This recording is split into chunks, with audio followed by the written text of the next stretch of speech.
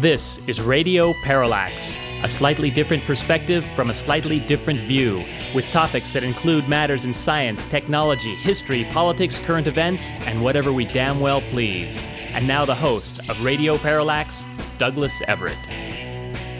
Welcome to the program. We have a very special guest on today's show. That would be Lowell Bergman, the award-winning investigative reporter and correspondent/producer for both Frontline, The New York Times, and 60 Minutes. We aired our interview with Mr. Bergman on another venue last week, but it is a quality interview, and we are keen to bring it to you, the listening audience here at KDVS. And, of course, the numerous stations which rebroadcast this program. Lowell Bergman has been an editor at Rolling Stone. He was the director of investigative reporting at ABC News and is perhaps best known to you listeners as the guy that Al Pacino portrayed in the movie The Insider. Mr. Bergman is currently an adjunct professor at UC Berkeley's Graduate School of Journalism, and we're very pleased to bring him to you today on this show, which this will take place in segment 2. And the topic of our discussion with Mr. Bergman is international gun running. His 2002 Frontline special, Gun Runners, is considered a milestone in this area, and we also talk a bit about the current state of journalism in America. And there's still several days to go left on the California State Fair over at Cal Expo. We have a fantastic exhibit we need to tell you about because I'm certain that a lot of you listeners out there are going to want to see the Science on a Sphere exhibit. We will speak with meteorologist Alyssa Lynn about that in our third segment today. We're very pleased to also note that on next week's program, we're going to have Ira Flatow, the host of NPR's Science Friday. He'll be talking about his new book, Present at the Future, From Evolution to Nanotechnology, Candid and Controversial Conversations on Science and Nature. Of course, we're going to have to ask him about that title, From Evolution to Nanotechnology, Controversial Conversation? We should probably use our quote of the day at this point, which comes from former UC Davis geneticist Theodosius Dobzhansky, who once said, "Nothing in biology makes sense except in the light of evolution." Dr. Dobzhansky was here along with G. Ledyard Stebbins, another celebrated name in biology at UC Davis back in the 1970s. And they are two of the major names in evolutionary biology, the men that basically rectified Gregor Mendel with Charles Darwin and gave us our modern outlook on how evolution works. All right, let's commence with on this date in history, which in our case today is August 30th. On August 30th, in the year 30 BC, Cleopatra, the Queen of Egypt and lover of both Julius Caesar and Mark Antony, took her own life following the defeat of her forces against Octavian, the future Caesar Augustus. Although she was closely guarded, Cleopatra evidently arranged to have a poisonous snake snuck into her in a basket of fruit. At least that's the legend. We do know that Octavian had planned to put her on display in Rome in a cage, and so the Queen of Egypt elected for death over dishonor. On August 30th, 1146, European leaders convened to outlaw the crossbow in the hope that by banning the weapon, wars would end.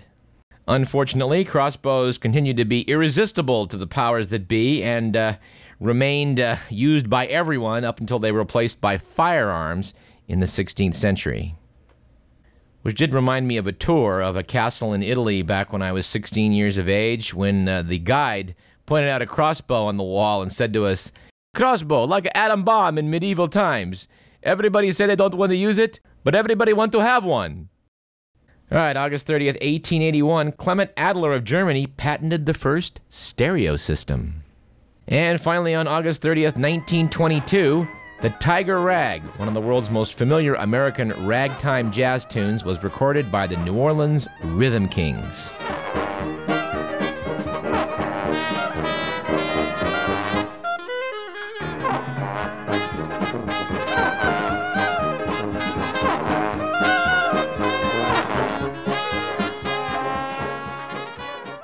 Our quip of the day comes from the humorist Elbert Hubbard, that's opposed to L. Ron Hubbard, who once said, "The recipe for perpetual ignorance is, be satisfied with your opinions and content with your knowledge."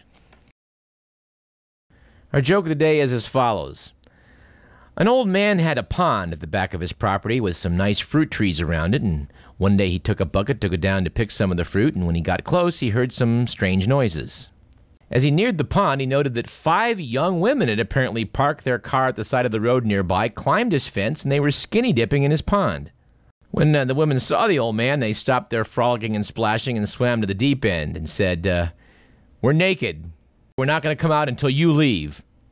Well, the old man kind of frowned and looked at him and said, "Well, I didn't come down here to make you get out of the pond, and I certainly didn't come down here to watch you ladies swim naked." Holding up the bucket, he said, "I just came down here to feed the alligator."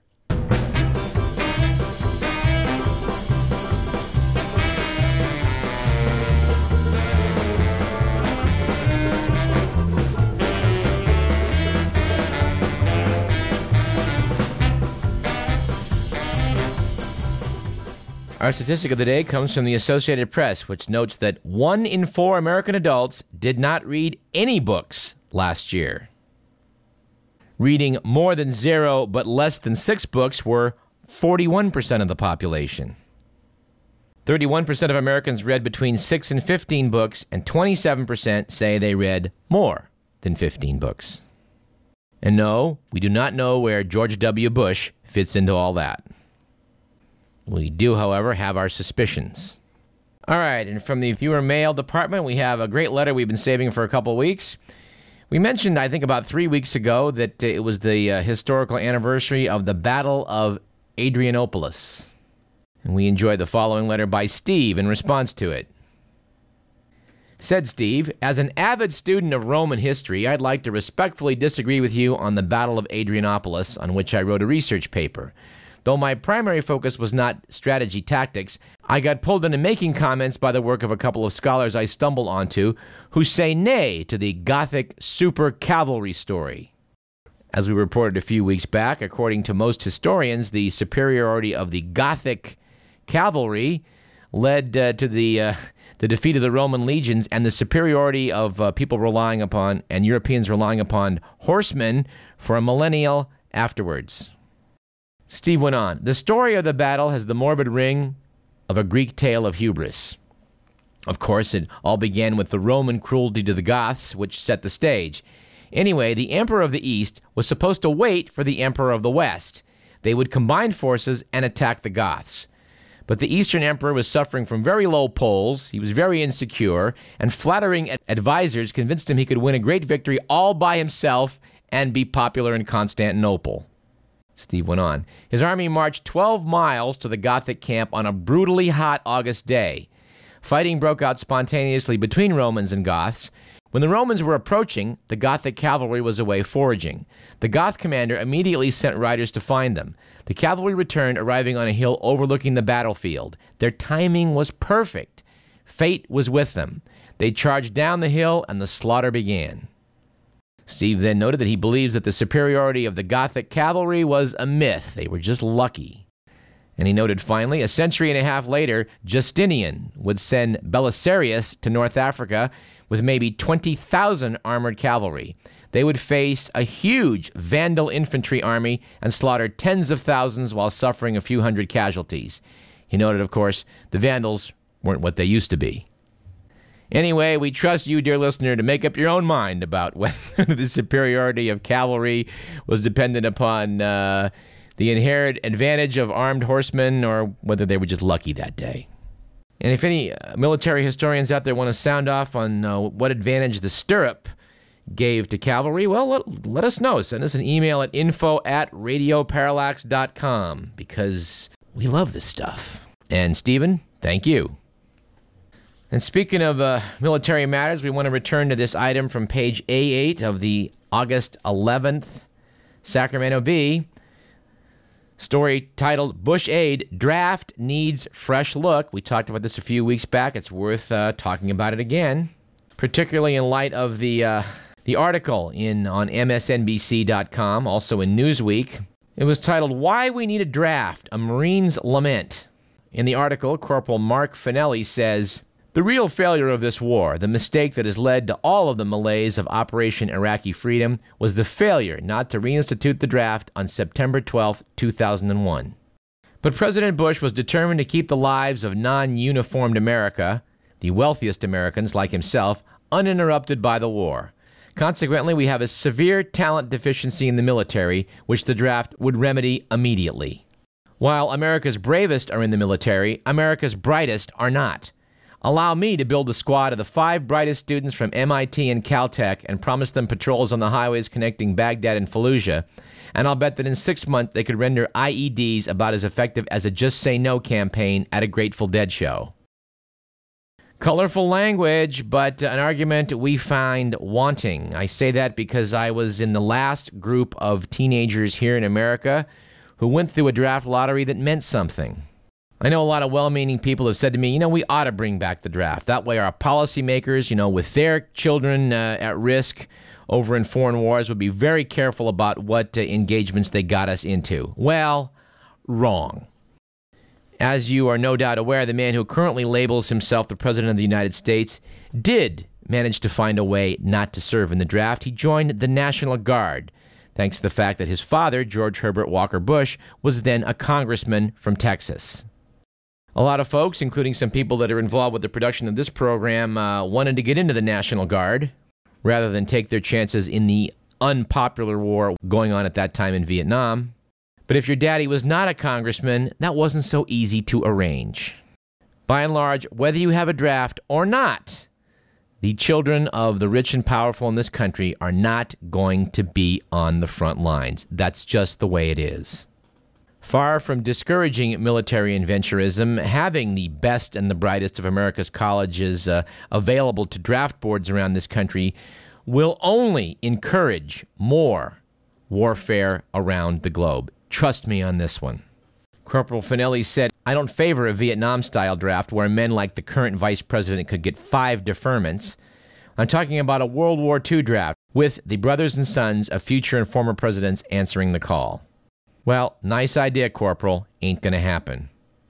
He closed by noting, young Americans, you may not want to kill jihadists, but they're interested in killing you and your loved ones. Wake up.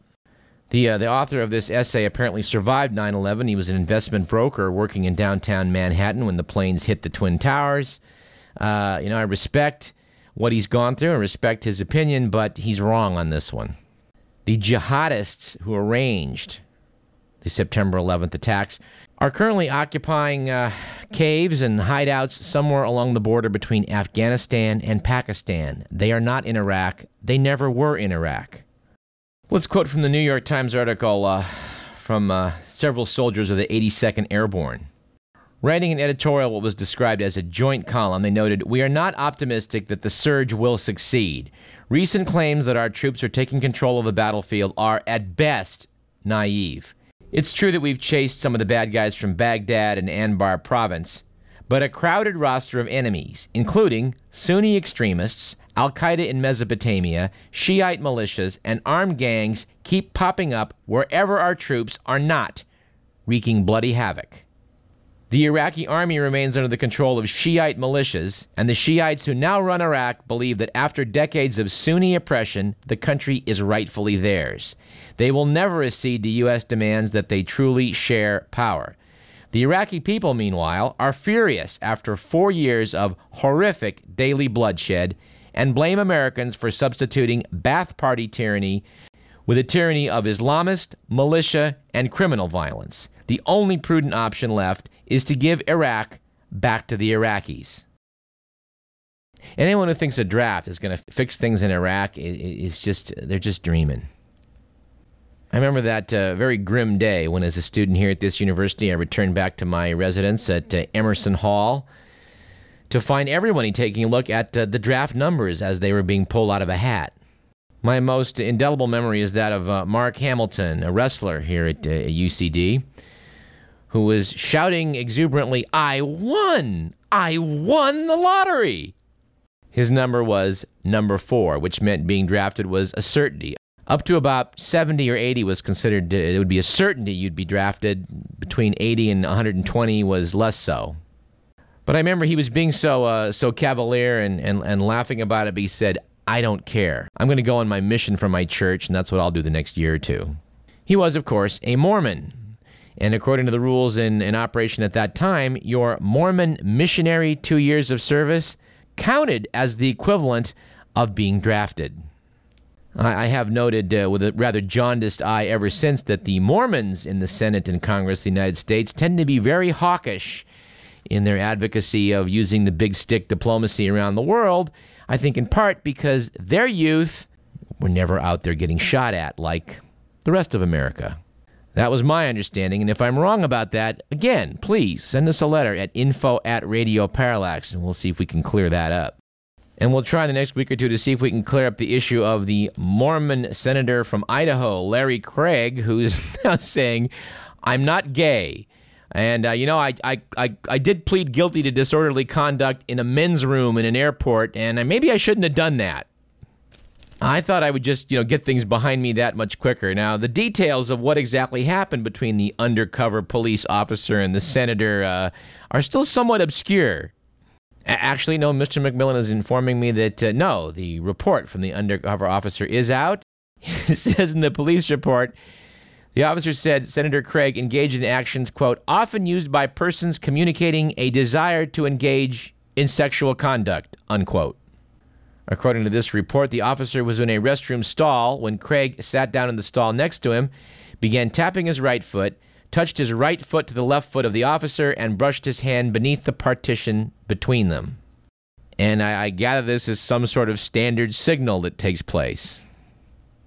And I'm sorry, at this juncture, I cannot help but recall that classic Gary Larson Far Side cartoon, which shows a public restroom in which one stall has a conventional pair of feet under it, whereas the adjoining stall appears to have unwrapping bandages. The caption being, it was an innocent mistake, but nevertheless, a moment later, Maurice found himself receiving the full brunt of the mummy's wrath. And on that note, I think we need to get into the good, the bad, and the ugly.